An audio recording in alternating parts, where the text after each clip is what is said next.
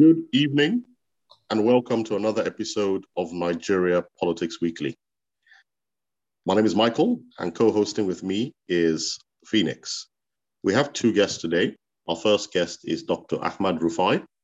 He's a senior lecturer with the Center for Peace Studies and Department of History at the Usman Danfodio University in Sokoto. Our second guest is Tarila Ebiede. Tarila is an adjunct professor of international affairs with the Brussels School of Governance in Belgium. Now, this week, we'll be focusing on the insecurity in the north, because there have been lots of stories. First of all, starting with the assassination of a major general, the former provost marshal of the Nigerian army, still serving, Major General Hassan Ahmed, was assassinated this week. We've also got reports of attacks on villages in southern Kaduna, and Bishop Kuka of Sokoto has given a presentation to legislators in the US about Buhari's government's response. And so we just want to discuss all these issues because literally almost every day in the news this week, there was some sort of attack taking place in the north. So firstly, to Phoenix, to get us going, is it that attacks have increased, or is it just me maybe reading too much into the fact that newspapers are reporting incidents, or has there generally been an increase over the past week, Phoenix? Hi, Michael, and thanks, Dr. Rufai and Tarila, for joining us this week. Hello, listeners. I think that the attacks have increased, Michael. I mean, in the month of July, and we're still only halfway through July, there have been 2 attacks in Zamfara. So there's no doubt that we're beginning to, and I mean, let's not talk about Kaduna and how many attacks we've seen over the last couple of months. So there's no doubt that the incident of bandit attacks has increased, but I think it is also correlated with whether it's a lack of capacity or inability of the Nigerian security forces to curtail them, to have that show of force that puts the bandits on the back foot and goes very heavily against them. So I mean, these are bad actors, and of course, once they try and they see that they can be successful, it emboldens them to keep doing it. And if they're not seeing that show of force that tries to repel them or that tries to hold them accountable in a very visible way, then I mean, clearly they will continue to ramp up their attacks. So there's no doubt that the attacks are increasing. There's no doubt that we're seeing more and more incidents within a very, successive incidents within a short space of time, and it does create a lot of concern, particularly in the Northwest, where we're seeing a lot of this happening repeatedly. Thank you, Phoenix. So it means it's not just me imagining things. So firstly to Dr. Rufai, focusing on the Northwest, Zamfara to be precise, what is really happening? Because some people say it's Boko Haram, who are the so-called bandits. Others say it's ISWAP. Some say it's just criminal elements. But who are the people behind these attacks, Dr. Rufai? Thank you very much. The fact remains that the locals played a very important role in the attacks. And the fact also remains that there are quite a number of actors and factors responsible for the emergence, development, and also sustainability of this particular conflicts. The people we call the bandits, for instance, in Zamfara, I am telling you that 80 to 90% of these people are indigenous people that are known by their names, by their family background, by their orientation, where they sleep, and also where they wake up.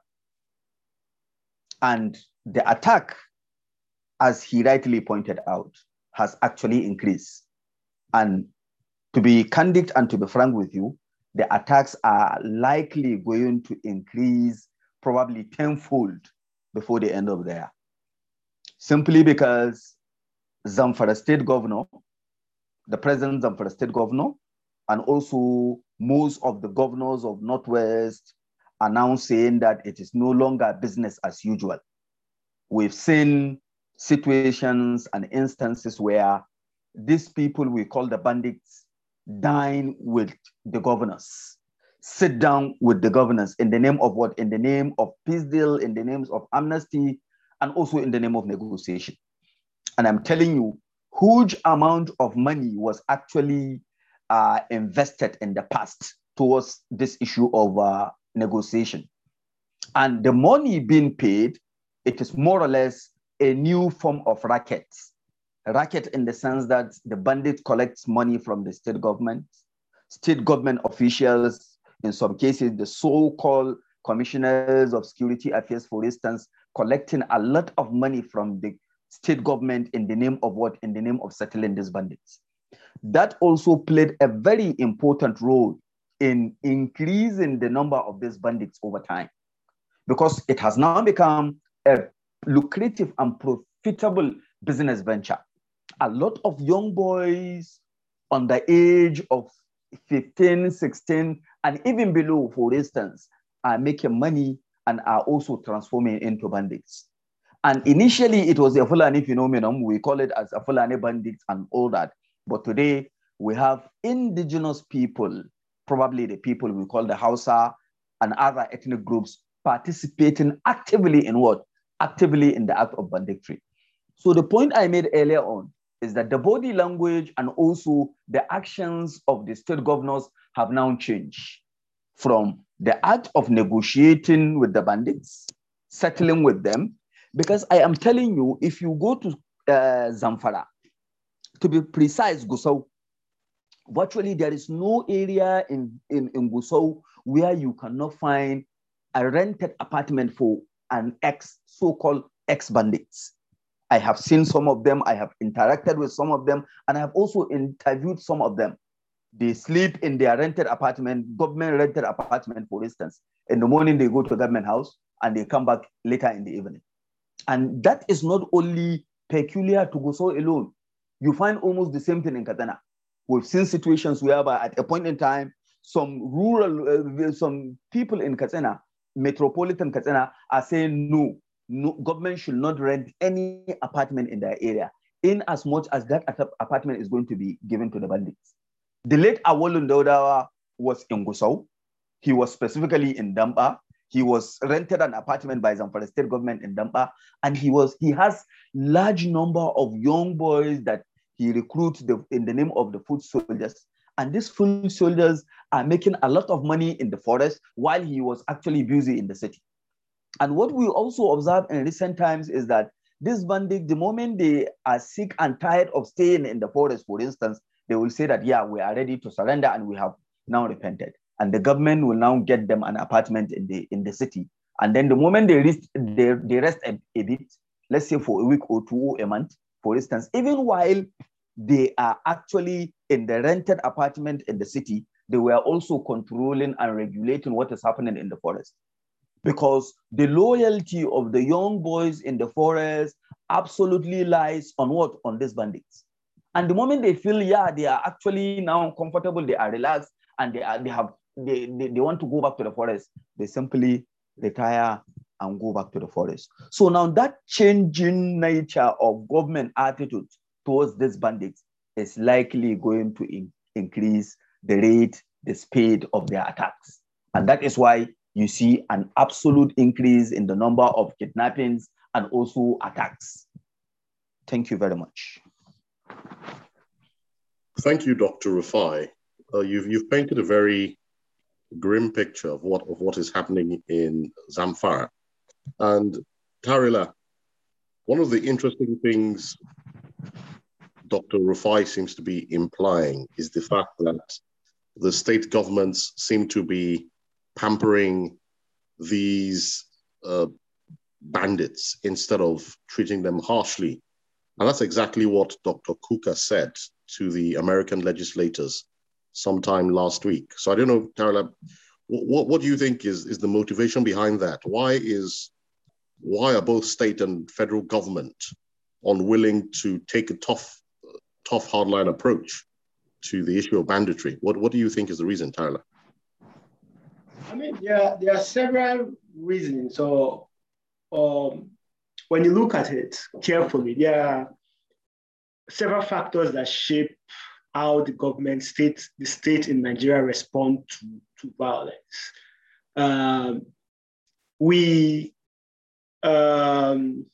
When you look at the issues, first of all, governments often think, or political actors often think that when there is violence, this is an opportunity. They see an opportunity, a political opportunity for themselves in Nigeria, especially at the state government level.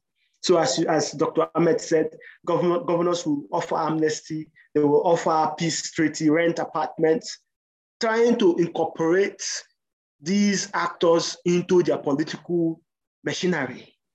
But as we are seeing in the case of the Northwest entirely, that these actors are not necessarily willing to be included in the political machinery or even where they are included, they have their own, carry out their activities in their own ways, and they continue, they still terrorize the communities where they operate. So I think that the political undertones, the political calculations of at least the subnational actors, the governors, is one reason why they play this back and forth with this elements. At the national level, I am careful in my analysis, more careful in my analysis, in the sense that the national security apparatus responds to conflict in Nigeria based on certain mechanisms. And for the Northwest, or for the whole banditry thing, as Dr. Ahmed mentioned, I mean, that in the beginning, oftentimes this is framed, or in fact was framed as Fulani bandits. But we have seen a gradual change where even Fulani communities are becoming victims of so-called bandits. Therefore, the question then is, why? What is the political gain? What is the political gain for the federal government, led by Muhammadu Buhari, to have such a limited response to this serious emergency, this serious problem? And from where I stand, it seems to me that the administration does not see banditry as a threat to its power, to the regime security. Because when you look clearly from all other response to different forms of violence across the country, that when there is a perception that this violence threatens regime security, that the state goes all out in response to that type of violence, or even protests, as you see with NSAS or things like that. But that in this case, it seems to me that the state or the government does not see, at the national level, does not see banditry, or as we call it banditry, but we can go into the definitions later, but they don't see this violence as a threat to the regime security. And at the subnational level, the state level, the governors see political opportunity in this insecurity that is going on. And who is the victim? Who suffers? Everyday people. Mauritala Ahmed, he has done a lot of research on this subject. He's an expert, and I'm glad to have you here with us. And the communities, ordinary people, traders, women, children are suffering. The security of these people is not at the center of state or national, federal government security policy. And this is why, if you ask me to explain, this is why we are seeing this type of lackadaisical response to such an urgent national issue. Thank you. Thank you, Tarana. Phoenix, Tana is basically saying that at both federal and state level, the leadership is not concerned because at the state level, they see political opportunity with doing deals or doing business with the bandits. And at the federal level, the government is not worried about threats as long as they don't threaten their own survival. So I suppose the question is, what can ordinary Nigerians do? Because they are victims and the government doesn't seem to care. So what would you recommend that ordinary Nigerians do, Felix?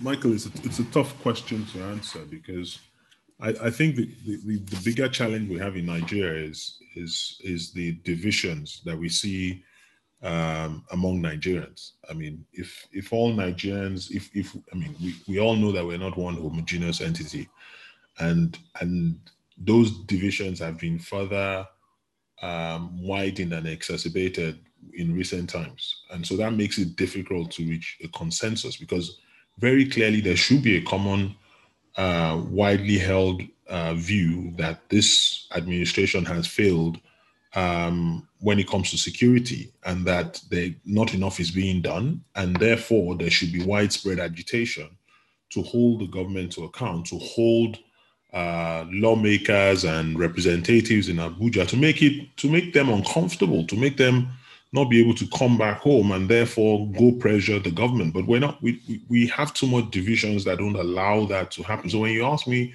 what can ordinary Nigerians do?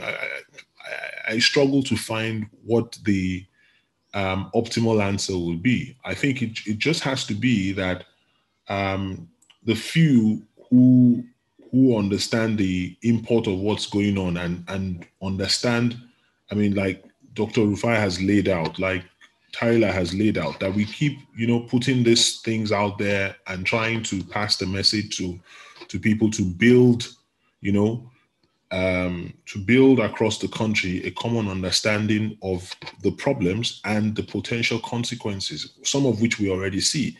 I mean, there are parts of the north now that are uninhabitable simply because people are not safe. I mean, you have IDPs everywhere. You have people fleeing from their homes. How long can this continue for?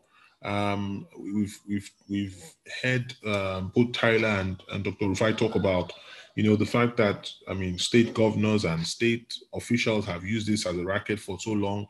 Now the state governors are saying no, but you've already bred this people, and you have a large population of young people who really don't have any other thing to turn to, and therefore see an easy way out through this banditry. How do you then hold them? How do you then address that situation?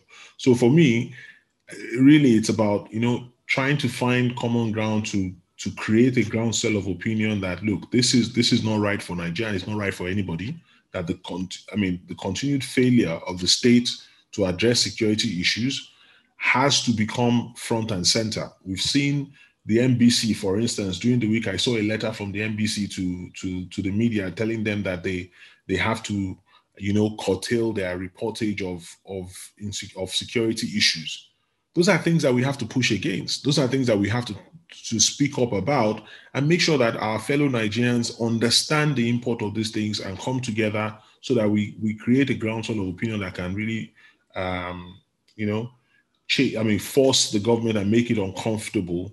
But I struggle to see how that happens within the next 2 years, within the life of this government. And maybe it then becomes a question of how do we make sure that the next government that comes in takes this seriously and has the interests of the people at heart. That's where I am. I mean, because right now the administration that we have, I just don't see how you make them do anything that will bring positivity for Nigerians. Thank you, Phoenix. I suppose the worry is that there's political implications from this, and I was wondering if you could briefly comment, because I think the fear is if this carries on unabated, we'll get to the point where governors will not even be able to reside in their own states. So at what point do you think Buhari is going to have enough? What do the bandits have to do to finally cause him to take action? They have to take over Abuja. I think they have to take over Abuja. This is a man whose own home state has been under siege, right? Katsina is also part of this problem. I mean, they've been struggling with these issues. I mean, he was in Katsina and students were kidnapped in a school not too far from his home, and he didn't even bother to go, show face and, commiserate with the parents and, promise them that he will get their kids back. So this guy, unless they have surrounded Aso Rock and made his own life, or maybe a member of his family is kidnapped, I don't see him doing anything. There's too much evidence of a lack of willingness to do anything for me to think otherwise.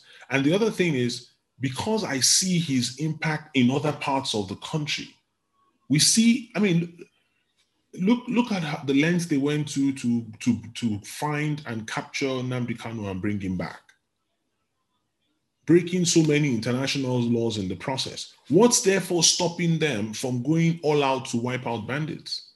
Look at how they reacted towards the Shiites when those ones did their thing, right? Look at how Crocodile has danced or Python has whatever. I mean, so there is within him the ability to mete out force. He said it in a broadcast that he will treat them in the language they understand. So why is he not willing to show this level of force towards this banditry and bring it to a stop?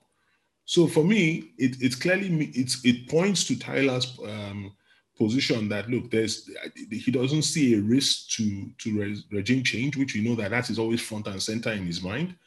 I mean, there is some political connotation to it in the sense that there must be something that they're benefiting from both at the state level and the federal government level, and he's willing to turn a blind eye. And unless he is personally inconvenienced, nothing is going to happen. That's how I see it. Thank you, Phoenix. Dr. Rufai, Bishop Kukah, who is a Catholic Archbishop of Sokoto, has raised the alarm, and he was speaking to members of the US legislature sometime, I think last week, where he said the Buhari government is not doing enough to tackle these issues, but even spoke broader about the fact that the Buhari government seems to have a bias in favor of Muslims and doesn't seem to be bothered about Christians being killed in the north. Do you agree with Dr. Kukah, Bishop Kukah? I actually absolutely disagree with him, because when you look at the nature and the attitude of Nigerian states, it is actually a system or a state that, under the Buhari's regime, for instance, never bother and never care about the issue of religion. Look at the issue, look at the point and the argument raised by Tarela, for instance. 90% of these people we call the bandits, for instance, are Fulani. And I'm telling you, 90% of the victims of this banditry are also Fulani. And not only that, Buhari is actually a Fulani. So when you put that within the context of the conception and perception of the Nigerian states, it is something that has no business whatsoever with the issue of religion. And what matters most to them is how to maintain themselves actually in power. As long as the issue of banditry and bandits did not in any way cause any threat to the issue of regime change, they have no business with that. And also, in the rural areas here, we've seen people complaining that some of these state governors have the belief and the feelings that they want to relate and also continue relating with the bandits for what? For probably political gain. Maybe in the next 2 years, for instance, they will make use of them to actually secure seats for themselves and also for their supporters. And there is actually that argument and also that feelings among the general public. So the fact remains that it is not the issue of religion. When you look at Buhari very closely and you study him, he is somebody that doesn't bother much about creating a dividing line between Muslim and Christians. And it is not just the problem of Buhari alone. The entire system is so docile to the extent that issues related to this bandit, for instance, nobody cares about what is happening. I am telling you, the state governors that we have in the Northwest, there are governors that cannot go beyond 100 kilometers from their state headquarters, simply because of what? Simply because of this issue of insecurity. And these bandits have actually grown in size, in wing, and also in power to the extent that including the state capitals are also not safe. And just like you rightly pointed out, Felix actually rightly pointed out, it is only when they pose a very serious threat, for instance, to Abuja, that an action drastically will be taken. And let me give you a very good example. When Governor Bello of Niger State came out boldly after the Munya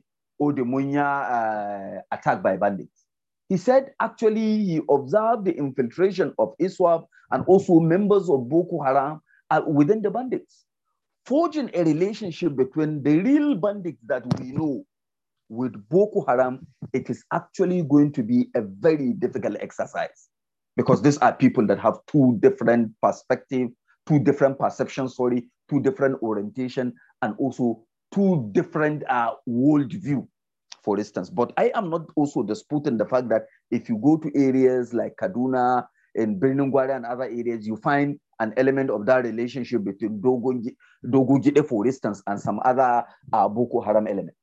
But the fact remains that the argument raised by Father Kuka, it is not actually a true reflection of the position of President Muhammadu Buhari and also the position of the government of President Muhammadu Buhari. And some people feel he doesn't actually want to overstretch the issue of the banditry because of what? Because by the time these bandits will decide to unite, look at the origin. This is something that started in Zamfara around 2010, 2011. And from Zamfara, it has engulfed and also penetrated into Sokoto, from Sokoto to Katsina, from Katsina to Kaduna, from Kaduna to Niger, from Niger to Kebbi. And by the time, I am telling you, at the moment, we have not less than 25,000 members of these bandits operating across different parts of the Northwest.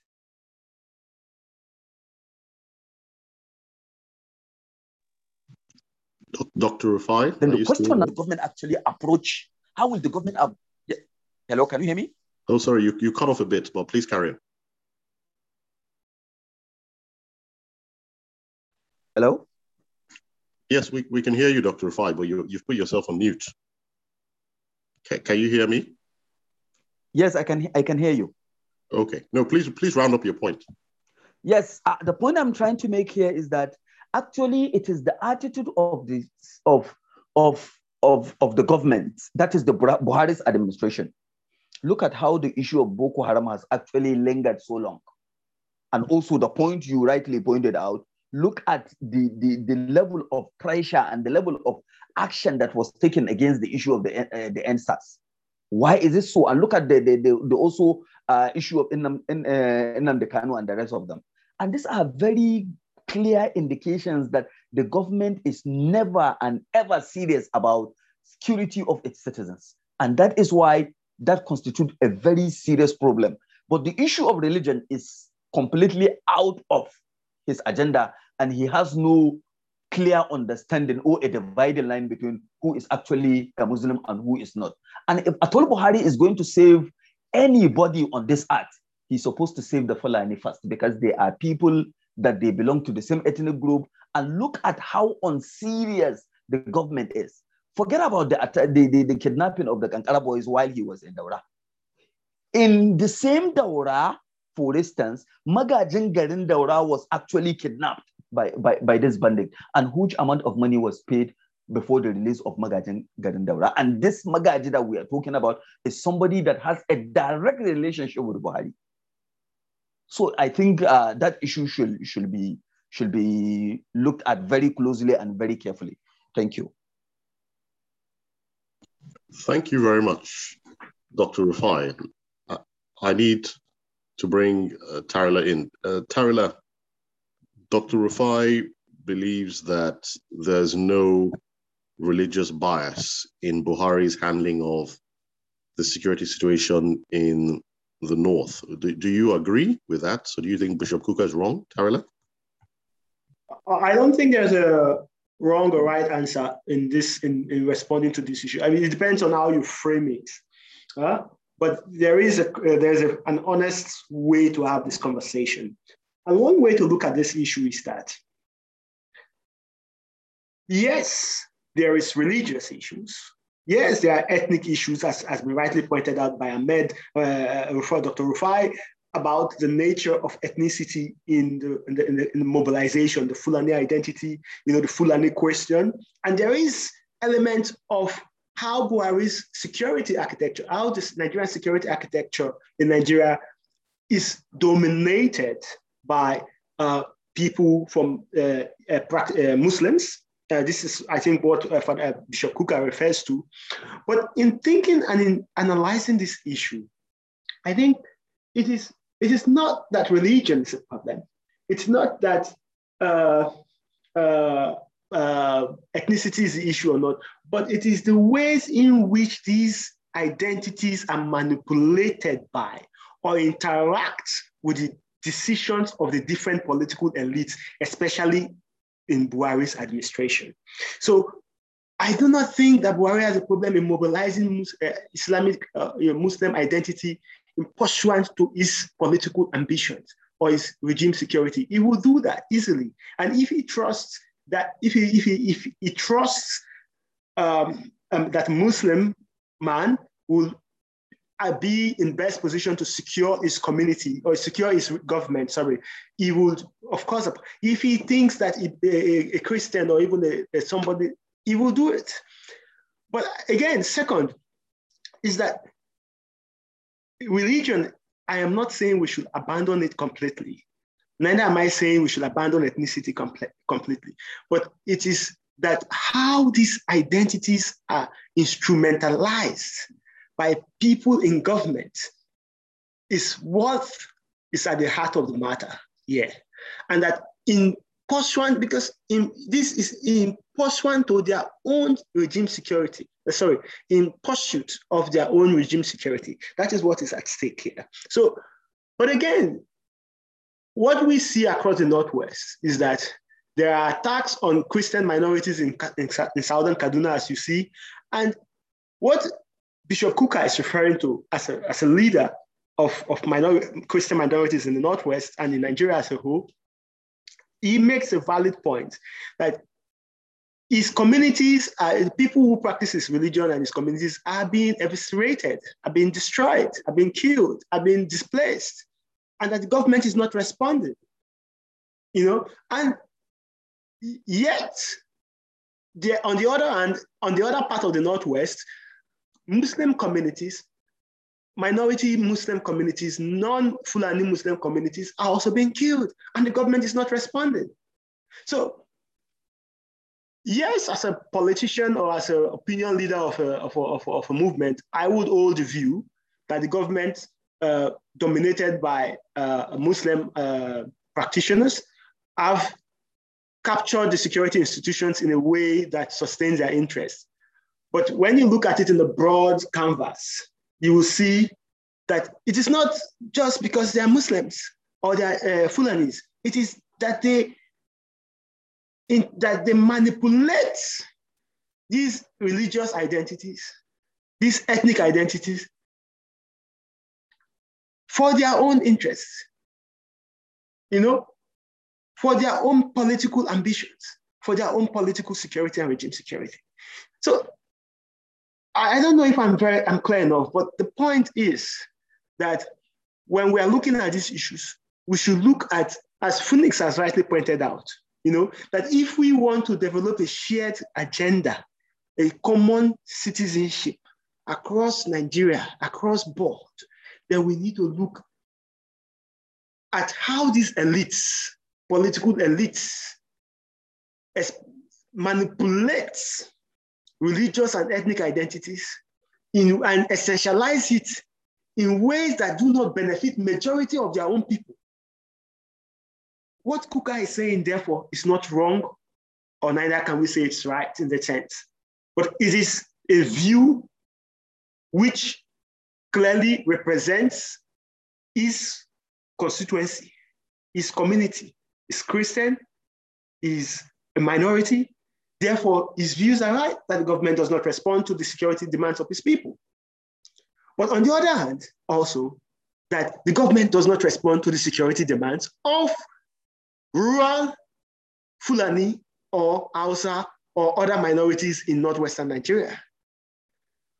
Let us center this back to the fact that the government has completely failed in providing security for anybody who is not part of the regime. Government has failed in providing security even for their own military personnel. In fact, even for their people, military officers, serving high-ranking military officers are being assassinated on the highway. Government has failed in providing security. At least, I think we should center on that. We should focus on that issue. The failure of the administration to provide security for people, irrespective of their tribe, religion, or ethnicity, or wherever they come from. I think if we look at it that way, we will be able to mobilize not just United States Congress, who have very limited agenda in Nigeria, but we'll be able to mobilize people from different walks of life, Nigerians from different parts of the Federation, Nigerians who are in north, east, west, and south, who have been affected by this issue of insecurity, and not limit ourselves to this, to ethnic or religious. I'm not saying they're not important. I am aware they are real. They can be used to mobilize people, and they are used to mobilize people, and people act on them. But we should have a broad vision for our country, and we should look in a large scale and see that these elites, the governing elites, the Buhari administration is manipulating these identities to serve their regime security and their interests, and not necessarily serve the common Fulani man who is in the bush being kidnapped or unable to go to their farm, as in the case in Northwest. Thank you. Thank you, Tarila. Phoenix, we've heard what Tarila and Dr. Rufai have said. Now, I recall, for example, that this is probably the first time in any government that we've had a documented terrorist sympathizer holding a strategic government appointment. That's the Minister for Information and Communications Technology, who's documented his support for Al-Qaeda and terrorism. And now the report said he'd signed Nigeria up to some sort of digital coin group of nations that are all hardline Islamic in nature. So is it true? Do you agree with the angle Tarila and Dr. Rufai are coming from, that Buhari is just equal opportunities in his approach to misgovernance, or do you also think that there is some sort of religious bias involved in his governance approach? Phoenix. I think the evidence points to ethnic and religious bias. If I was to rank, I'd say for him it's always ethnicity first, and then of course religion. And it is Buhari we're talking about. There's enough evidence for you to point out. You only have to look at, his appointments. You only have to look at all of his security chiefs being of a certain ethnicity. Okay, let's say most of them being of a certain ethnicity and necessarily of a certain religion. Then the Pantami issue that you're talking about. But I think the point that they are making is, and this is a matter of expediency, and I see the point they're making in the sense that there is the willingness to also sacrifice, and I think it comes from that feudal mindset, from all of that, to to be willing to look the other way when your own people are suffering, which then makes it look as though, oh, okay, there's, I mean, if we're seeing Fulanis also suffer, and I've also talked about the fact that he hasn't responded as effectively as you would have expected, or you're seeing predominantly Muslim people suffer, and you have not seen the response, then it makes it look as though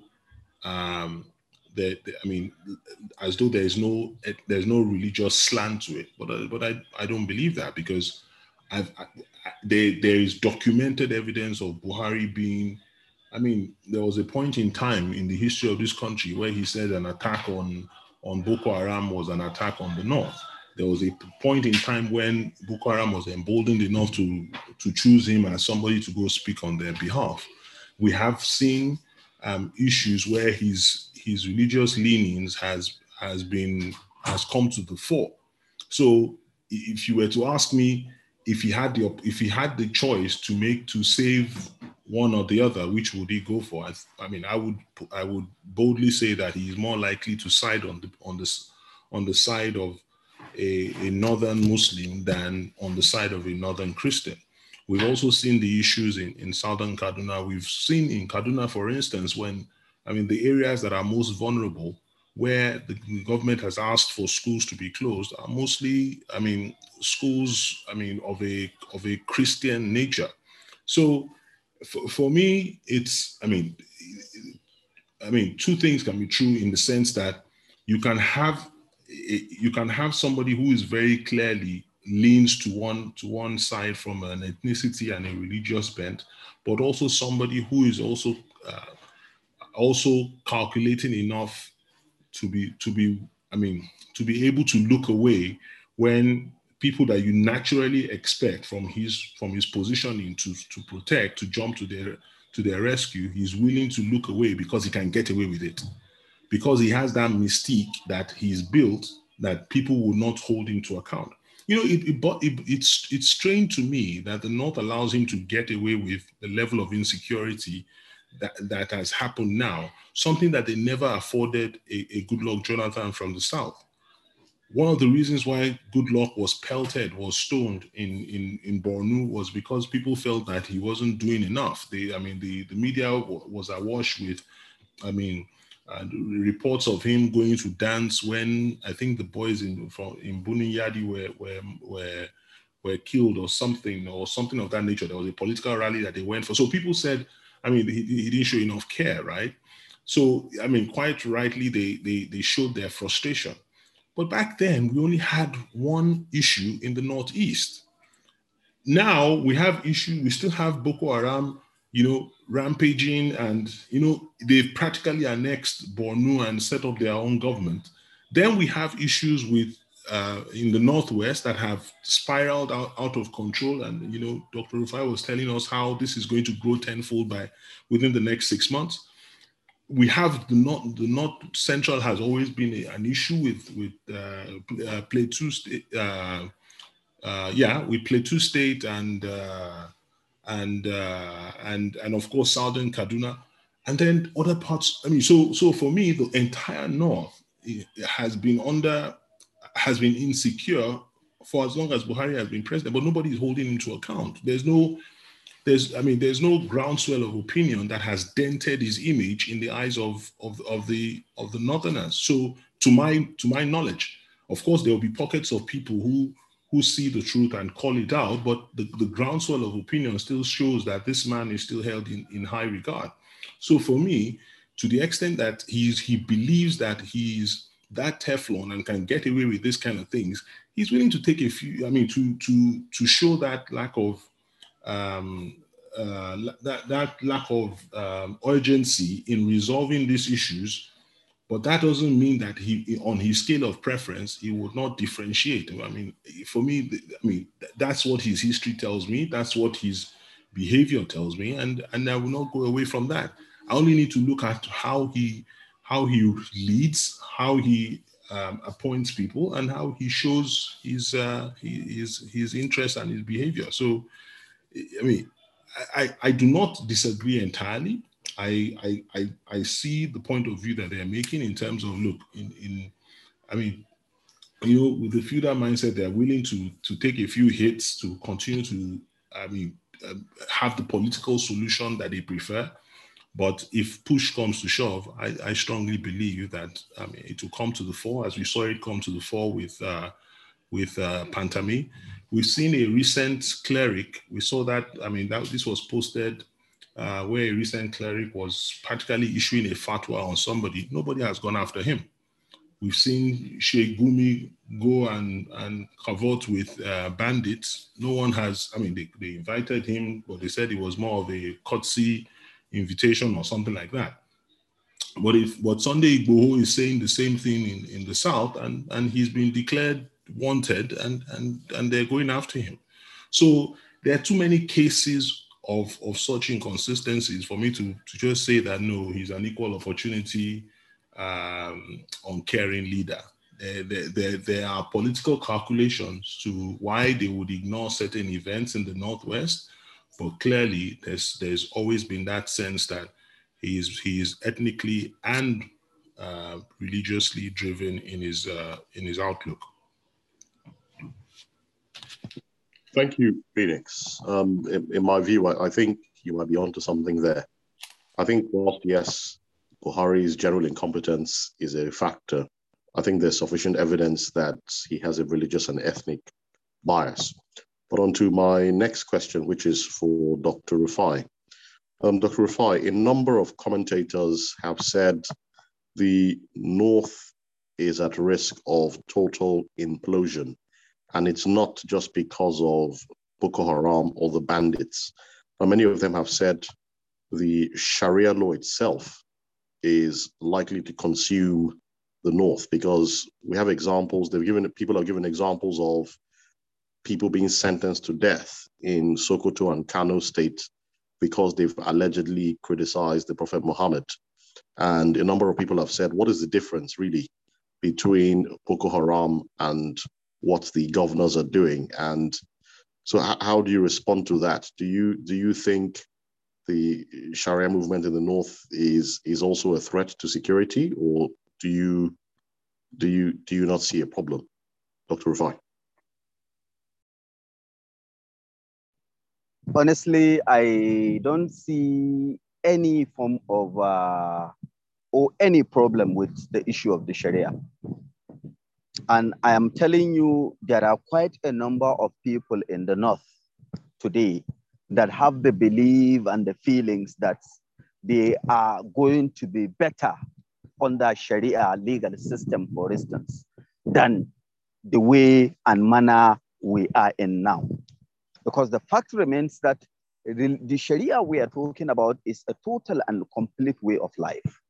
And there are quite a number of people, just like I said, in the rural areas that are pro-Sharia and are also want that Sharia to actually be implemented in the North. So when you look at it very closely, there is actually no any form of threats that will come after the introduction of Sharia. Rather, life and even the security system in the North is actually going to be improved and also strengthened under the issue of Sharia. Because there is nothing one will say about the issue of Sharia other than the issue of justice. So when you look at it very well, those people that are actually, there are people that still have the belief that it is actually going to be better for them to be under Sharia legal system in the rural areas, for instance, than the system in which we are in now. So for me, I don't see any threats, and I also don't see any possibility of probably Sharia constituting a threat to the issue of security in the far north. Thank you. Thank you, Dr. Rufai. My follow-up question to that is, how do you address or do you think there's an incompatibility issue between Sharia and the Constitution? Because, for example, freedom of speech and freedom of thought allows you to criticize anyone you want to criticize, but people are being sentenced to death for allegedly criticizing the Prophet Muhammad. So how do you do you support the death penalty for people that criticize the Prophet Muhammad?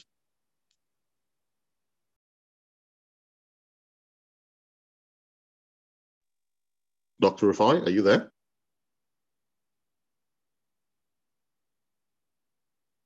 Dr. Rufai, you seem to be on mute.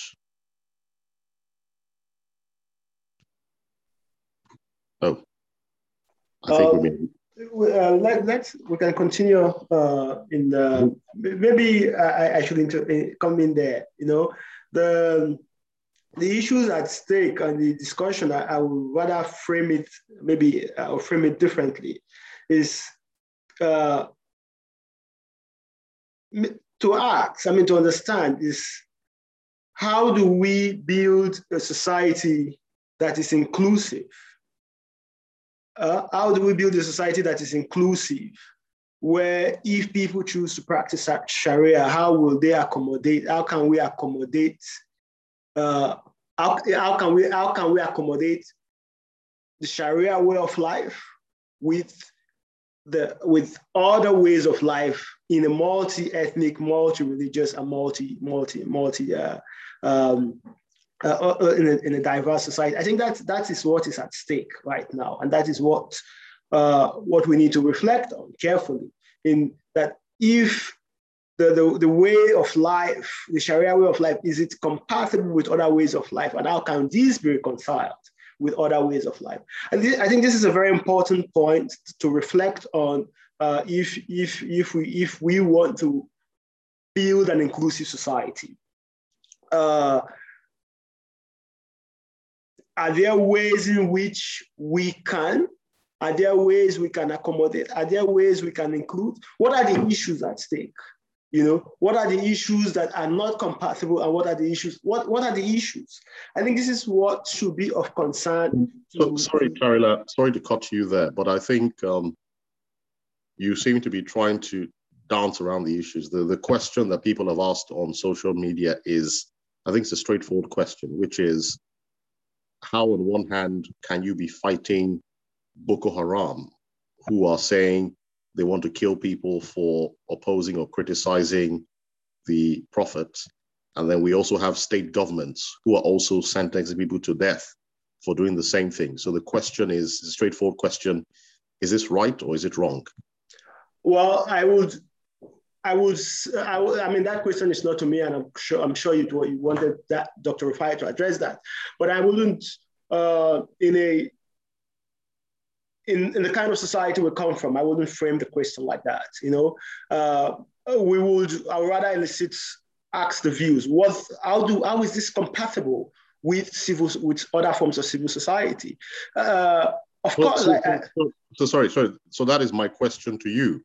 Do you agree with the position of the governors of the northern states that people should be sentenced to death for criticizing religious figures like Prophet Muhammad? Do you agree with it, or do you disagree with it? First of all, I'm not a Muslim, and second, I am a liberal thinker, and my views are clearly that the idea of death sentence in itself is wrong and has no place in a modern civilized society, and followed by the fact that I do not think that people should be punished for blasphemy. It's like going back to the days of accusing people of witchcraft and killing people because someone say they are witchcraft. But again, with all these things that are happening, it goes to a much more deeper issue in the Nigerian society, and which I'm fortunate that we lost Dr. Rufai, which is the question I always ask people in Nigeria: what kind of society do we want to live in? If you say people want Sharia, what kind of Sharia do they want? You know, do they want a Sharia for the poor and another system for the rich? Do they want a Sharia for the bandits, another system for the Sharia for the poor, another system for the bandits? I think that we need an inclusive society. If the laws cannot be applied differently, and and again, I think how we ask this question matter, because we shouldn't put it on people's face, but we should create a room for having a conversation. And I think if we start to investigate these things in the North and ask people, what kind of Sharia do you want? And you give specific examples of corruption, specific examples of negligence, specific examples that insist, that shows that Islam is not against Western education, and explain that this justice system that excludes, that is meant for the one for the poor, one for the rich, is not Sharia. Sorry, I have to step in there to bring in Phoenix, because once again, Tara, you appear to be jumping around my questions, which is... I don't think I'm jumping around. Okay, I think... It's a specific point. The issue is, it's not really about what kind of Sharia you want. The question is, if Nigeria is a secular state, i.e. there's no state religion, then it doesn't matter what kind of Sharia anybody wants. There should be no Sharia because of the way our constitution is supposed to be. So we don't need to persuade anybody what the Bible or the Quran says. The point is, those beliefs should be your personal beliefs, not funded or sponsored by the state. But I'm going to ask Phoenix at this point. Phoenix, so what is your view? Because a number of people have raised this issue that there seems to be a contradiction on the one hand between the governors sentencing people to death, or state government sentencing people to death for blasphemy on one hand, and then Boko Haram also doing the same thing. And a number of commentators on social media have said, look, what is going on? Is this constitutional? And secondly, why are we wasting resources fighting Boko Haram if the same things are happening in the States anyway? So how do you respond to that, Phoenix? I think I'm with Tyler when he says that the death penalty, especially in this case for blasphemy, has no place in modern society. But I want to look at it from a political perspective, because I think this is one of the reasons why we agitate for restructuring. I mean, if we are committed to democracy, then we must let democracy take its full course, in the sense that if the majority of people in a particular part of the country say they want Sharia, then they should have Sharia. That's what democracy is about. It's not about policing people's choices. It's about enabling them to have those choices. And then those of us that do not agree should vote with our feet. We should. So that for me, again, so let me start from this point. I always argue when people say Nigeria is a secular state, yes, the constitution seems to want to say that, but for me, the Nigeria is a multi-religious state because the state recognizes religion and actively participate. We have state-sponsored pilgrimages. We have the states, enabling prayer whenever, the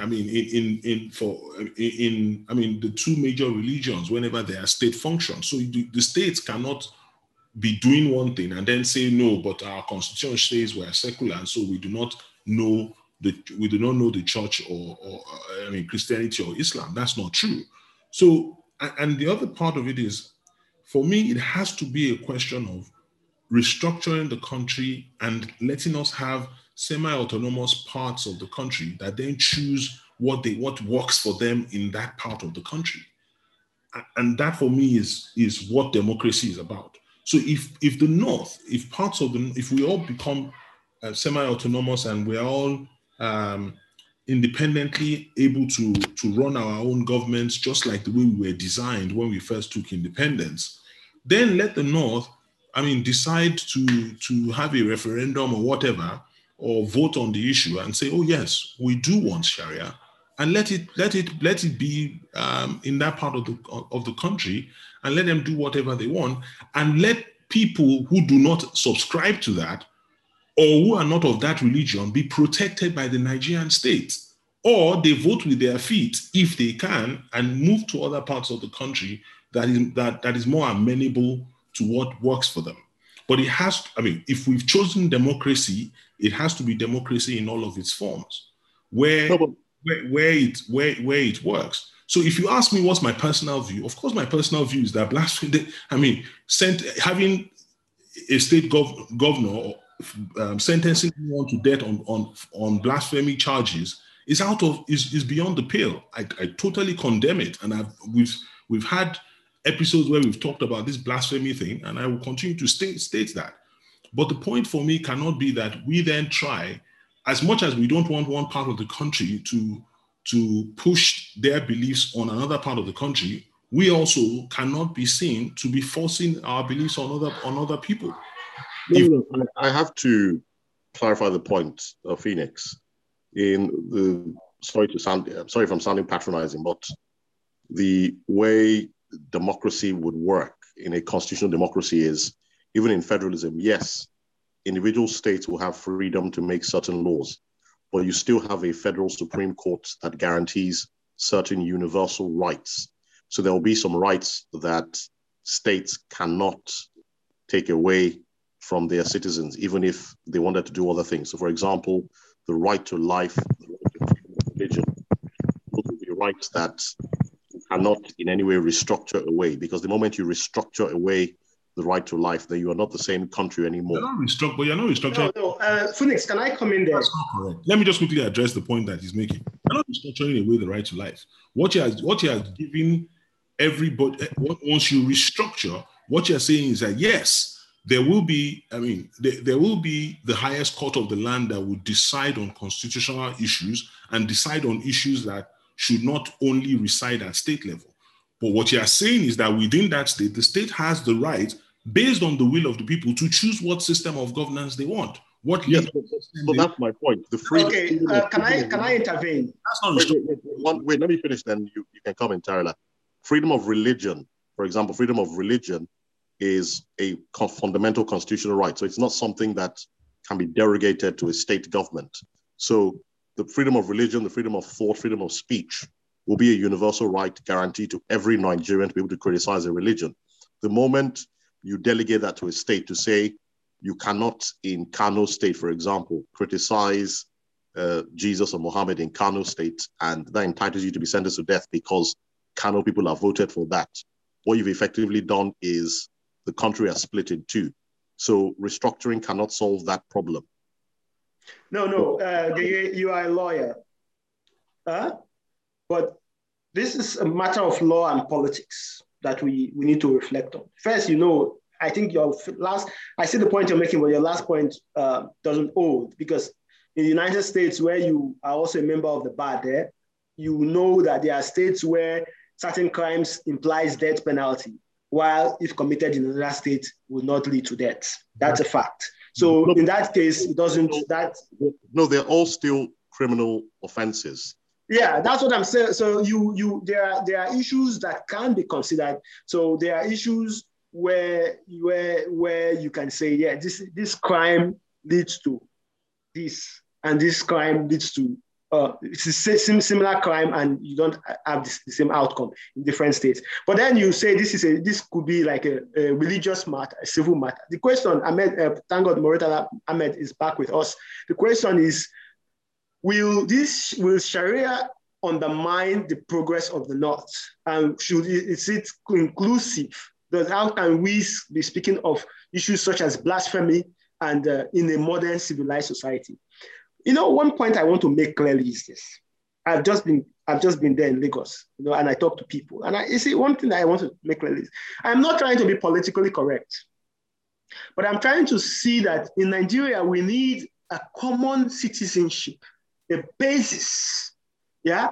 And when we are, that which everybody is equal on a certain basis. I have the right to write in Sokoto, I have the right to write in Kano, I have the right to write, the right to life in Bayelsa, anywhere. And I think we need to develop this first before we speak of other issues. And when we tend to make Sharia or living in the North or a Northern problem and leave it exclusively for people of that region, or make resource control or the environmental issues a Southern problem and leave it exclusively for the people of that region, we begin to miss a shared humanity. We begin to miss opportunities for developing a common citizenship in our country. And I know people will say we have tried it before, it does not, we are not the same people and all that. But as long as we remain in the same country, we should give an opportunity to ask to probe into the society. As I said, if we are criticizing Sharia, we should examine it from the perspective of the ordinary people. If people, as Dr. Ahmed Rufai said, if the people in the rural areas in Zamfara want Sharia, the question I will ask them is simple. Do you want Sharia for yourself and a different law for the governor of Zamfara State? Or that the same Sharia that is governing the poor people is the same Sharia that should govern the governor of Zamfara State, the governor of Kaduna State, the governor of Sokoto State, and all the governors and all the political elites? Because what you have now, Dr. Rufai is here, is one law for the poor people and one law for the rich people, a different law for the rich people. So how can we claim to be practicing a law that is not inclusive, that is only targeted at the weak and the poor? Is that Sharia? I do not think so. From my little knowledge, I think Sharia does not differentiate between the rich and the poor. So we should give Dr. Rufai the opportunity to respond to some of these issues. Now, let me bring Dr. Rufai. So the question for you is with regard to the issue of blasphemy, because a number of states in Nigeria have sentenced people to death for the offense of criticizing the Prophet Muhammad. And a number of other commentators have said that is not compatible with a democratic system. I know you said you think Sharia law in the North will be a positive thing. So do you agree that people should be sentenced to death for criticizing a religious figure? Yes, thank you very much. It is actually an idea or issue that I hold with high esteem. And the fact remains that if you go to the rural areas of the North today and sample the opinions of people in the rural areas, I am telling you, 90 or 70% of the people will tell you that they will want to go for Sharia because it is a law that emphasizes on the issue of justice. It is not in any way a one-sided legal system. Rather, it is a holistic way of life of the people. Go to Zamfara today because of this issue of insecurity we are having in Zamfara. There are still substantial number of people that have the belief that Zamfara is in this mess simply because it does not in any way practice the Sharia that was introduced by Yerima the way it should. And they are now actually My question to you is, do you agree with them? With what? Do you agree with the idea that people should be sentenced to death for criticizing a religious figure? No doubt about it. I absolutely agree with it. I absolutely agree with it because it is something that revolves around the issue of religion, for instance. And you know, and I know, and everybody knows the fact that this is actually an offense looking at it within the context of the religion, for instance. Had it been is someone else, for instance, let's say, for instance, a non-Muslim, it could probably be something else. But the fact remains that this is something that the people believe in, they practice it, and also they have unconditional respect for Prophet Muhammad sallallahu alaihi wasallam, maybe peace and blessings of Allah be upon him.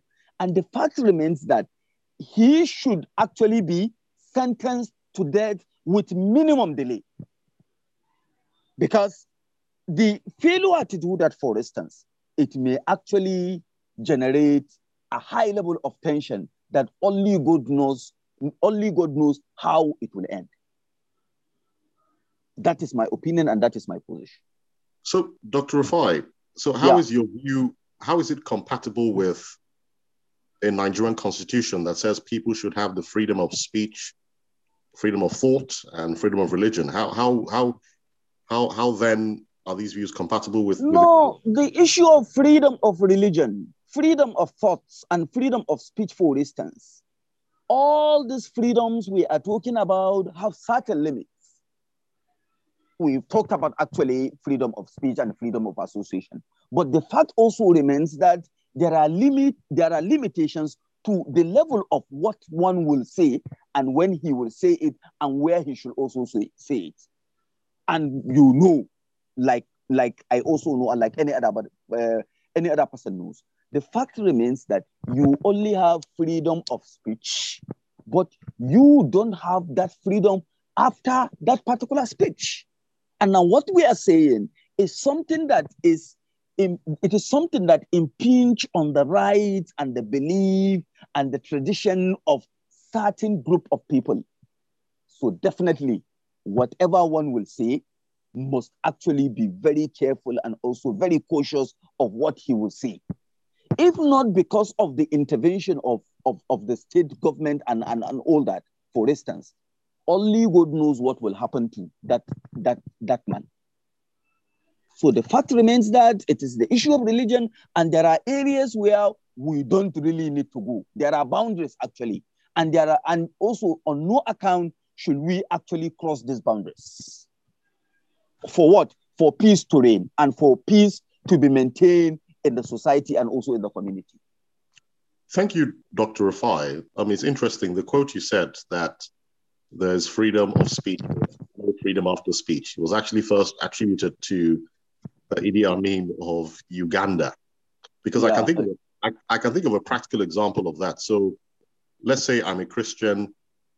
Christianity obviously does not agree with the story of Islam, and Islam does not agree with the story of Christianity. So are you saying if I write an article, for example, saying I disagree with the Quran, or I disagree that Muhammad was a prophet, how can Christians function? Because the essence of even writing a Christian belief or disagreeing with a position would be interpreted as blasphemy, wouldn't it? Please, sorry, take it again. No, I said your last statement. I said, how is this going to practically work? Because every religion, to an extent, believes the other religion is wrong. So Islam believes Christianity is wrong. Christianity believes Islam is wrong.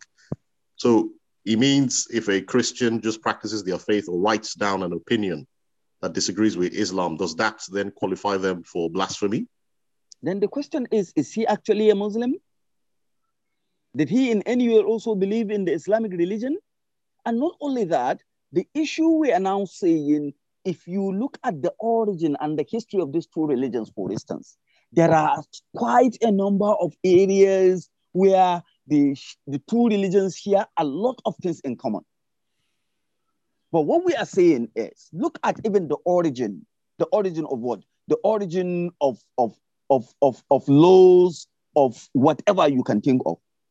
The origin of the laws we call that governs our life and our daily affairs and our daily activities, for instance, is actually based on customs, on traditions of the people, for instance. And the question again is that, why did the North, for instance, opted for Sharia legal system when it actually went for the legal system? And what actually is the position of the Constitution over what? Over the issue of Sharia legal system? And the way and manner such issues are presented and also observed outside the North is absolutely different from what we see or from the reality we see on the ground. And as I said earlier, there are actually people that still have this belief and also feelings that they want to actually go back to what? Go back to the issue of Sharia legal system, and they want their life, their affair, their everything should actually be guided by religion. So what I'm saying now is we are still talking about the issue of what? The issue of limitations. There are actually, for the sake of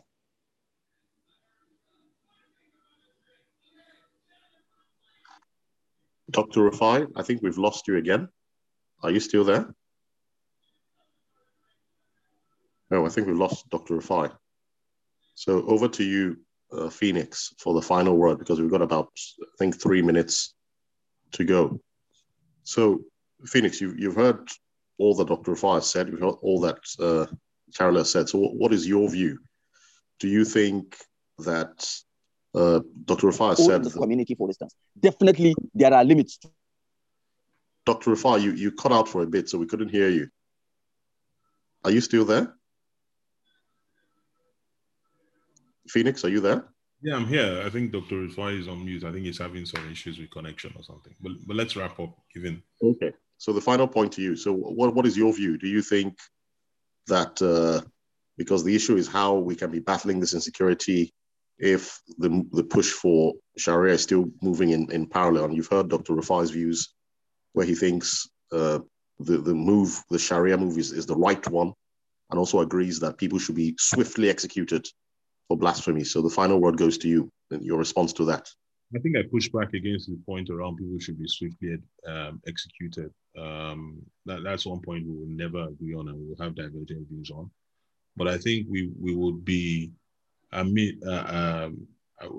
be making a severe error not to understand where he's coming from, because it represents the view of a majority of the North. There are people who believe that Sharia legal system is the right one for them. And no matter how much we talk about Nigeria being a secular state or Nigeria being a constitutional democracy, it is not going to take away that wish from them. I think what is important is that we have a country where democratic rights are protected, where people feel like they can live their lives the way they choose to, but also a country that is structured in a way that allows the majority of people from a part of the country to do what they feel is right in their majority interest. I also think that Tyler raises a very important point. And that's where, when we restructure, we will restructure with a new constitution that clearly spells out very clearly and explicitly the rights that we will all have as Nigerians and the rights that you will have in your various semi-autonomous states. And the Nigerian state has to be structured in a way that it protects everyone, such that if we run to refuge with the Nigerian state, or the bar for proving your blasphemy or whatever you want to do has to be set so high within your parameters that the Nigerian state can create that umbrella that is fair to everyone. Because Tyler raises a very valid point about one law for the poor, one law for the rich. That's what we see today. We see these governors, for political expediency, pushing Sharia law, but we see them exhibiting the decadence that Sharia law is supposed to be against. We see them doing things that ordinarily, by now, what's his name? Ganduje should not have hands. If going by the video that we saw, him stuffing his pocket with cash, right? So there has to be a way that, number one, we recognize our differences and we allow people to make choices based on those differences. But within making those choices, you also ensure that rights of other people are not infringed upon. And, like I was saying earlier, we would also need to make our own choices and vote with our feet. I've said it before, that if for instance, you want to institute Sharia law, then you should not be sharing in the VAT that is coming from the southern part of Nigeria, where they allow people to drink. Why should you get out of that money? Why should people, when you when you put Sharia and people choose not to go and live there and don't want to work there, then companies will not invest there. So I think allowing us to restructure the country. If we want to be one Nigeria, we have to understand our differences and understand that a large number of people want this. Allow them to have it where they want to have it without infringing on other parts of the country, and ensure that the Nigerian state protects enough of the fundamental human rights that make sure that anyone who is not comfortable with it can safely exist without being held under those conditions. But we cannot simply wish it away and think that, because we speak English or have common law or something like that, that you can wish away people's wants for Sharia law. I think it breeds even more challenges, creates even more security issues, rather than us being more open-minded and finding the lasting political and legal solution to it. Thank you. Should I please? I just want to intervene briefly, just 1 minute. Thank you so much, Phoenix, for your points. And I want to say that while I disagree completely with my colleague, Dr. Rufai, on the issue of death penalty for whatever form, not just blasphemy, death penalty. I say, I'm completely against it. I respect his views that he's able to confident to share these views in an open forum like this. And I think that if we are going to make any progress in Nigeria, that we should allow people to state where they stand on issues 100%. And then engage from there. Not going back and forth. Let people stay. And this is the point I was trying to make, that, and Dr. Rufai made the point that these views are not his views. They represent a significant number of millions of people. More than 70% of people in rural areas and even urban areas in northern Nigeria want Sharia. Let us start from that point and ask them, what do you mean by this? What is the implication of this for all the Nigerian society? What does it mean for minorities? What does it mean for homosexuals? What does it mean for people who are practicing different kind of religion? And I think this is the point. So if I will ask Dr. Ahmed, who is journalist, is that what does the belief, when one majority of people in the northern Nigeria want Sharia, what does this mean for minorities? What does it mean for people who don't practice the religion? What does this mean for the poor? What is the difference between the rich and the poor? So these are the issues that we need to address. And in that way, we will see that these are all linked to issues of security. And that is how I will conclude. Thank you. Thank you, Tyler. Thank you, Phoenix. Our time is up, so I'm just going to conclude. The first thing I must stress again is that there are, even based on international law, there are some human rights that states sign up to, and they cannot derogate from them. They cannot derogate from the right to life. They cannot derogate from the right to freedom of conscience or freedom of religion. So regardless of how you restructure a state, once you derogate or delegate freedom of religion to individual states, then you're no longer one country. That's the first thing. So there's no way you can restructure Nigeria in a way where a state is practicing their own version of freedom of religion or freedom of conscience. It's no longer one country. Secondly, to Tarola's point, we agree. We invite people here with diverse opinions. They're entitled to express those opinions, but there's also a rule of this podcast that those opinions are also entitled to be challenged. So we welcome Dr. Rufai, and we'd love to have you back as many times as possible. Your views will be heard, but your views will also be challenged if we disagree. In the same way, I expect my views, Phoenix or Tarola's views, to also be challenged. Yes, thank you. I'm actually back. No, yes, we're unfortunately we're about to conclude because our time is up. So hopefully we'd love to have you back another time to carry on this conversation. But firstly, I must thank you, Tarola, and thank you, Dr. Rufai, for taking time out of your busy schedules to be here. Thank you, Phoenix, for co-hosting this podcast with me. And thank you to our listeners for always being loyal and giving us helpful feedback. So until same time next week, I say have a fantastic 7 days to everyone. Thank you, everyone. Thank you. Thank you. Bye. Thank you. Thank you. Rufai, you can stay behind. Okay. Thanks, everyone. NSAS, Lekki Massacre, still on our minds. Let's keep that top of mind. Bye, everyone.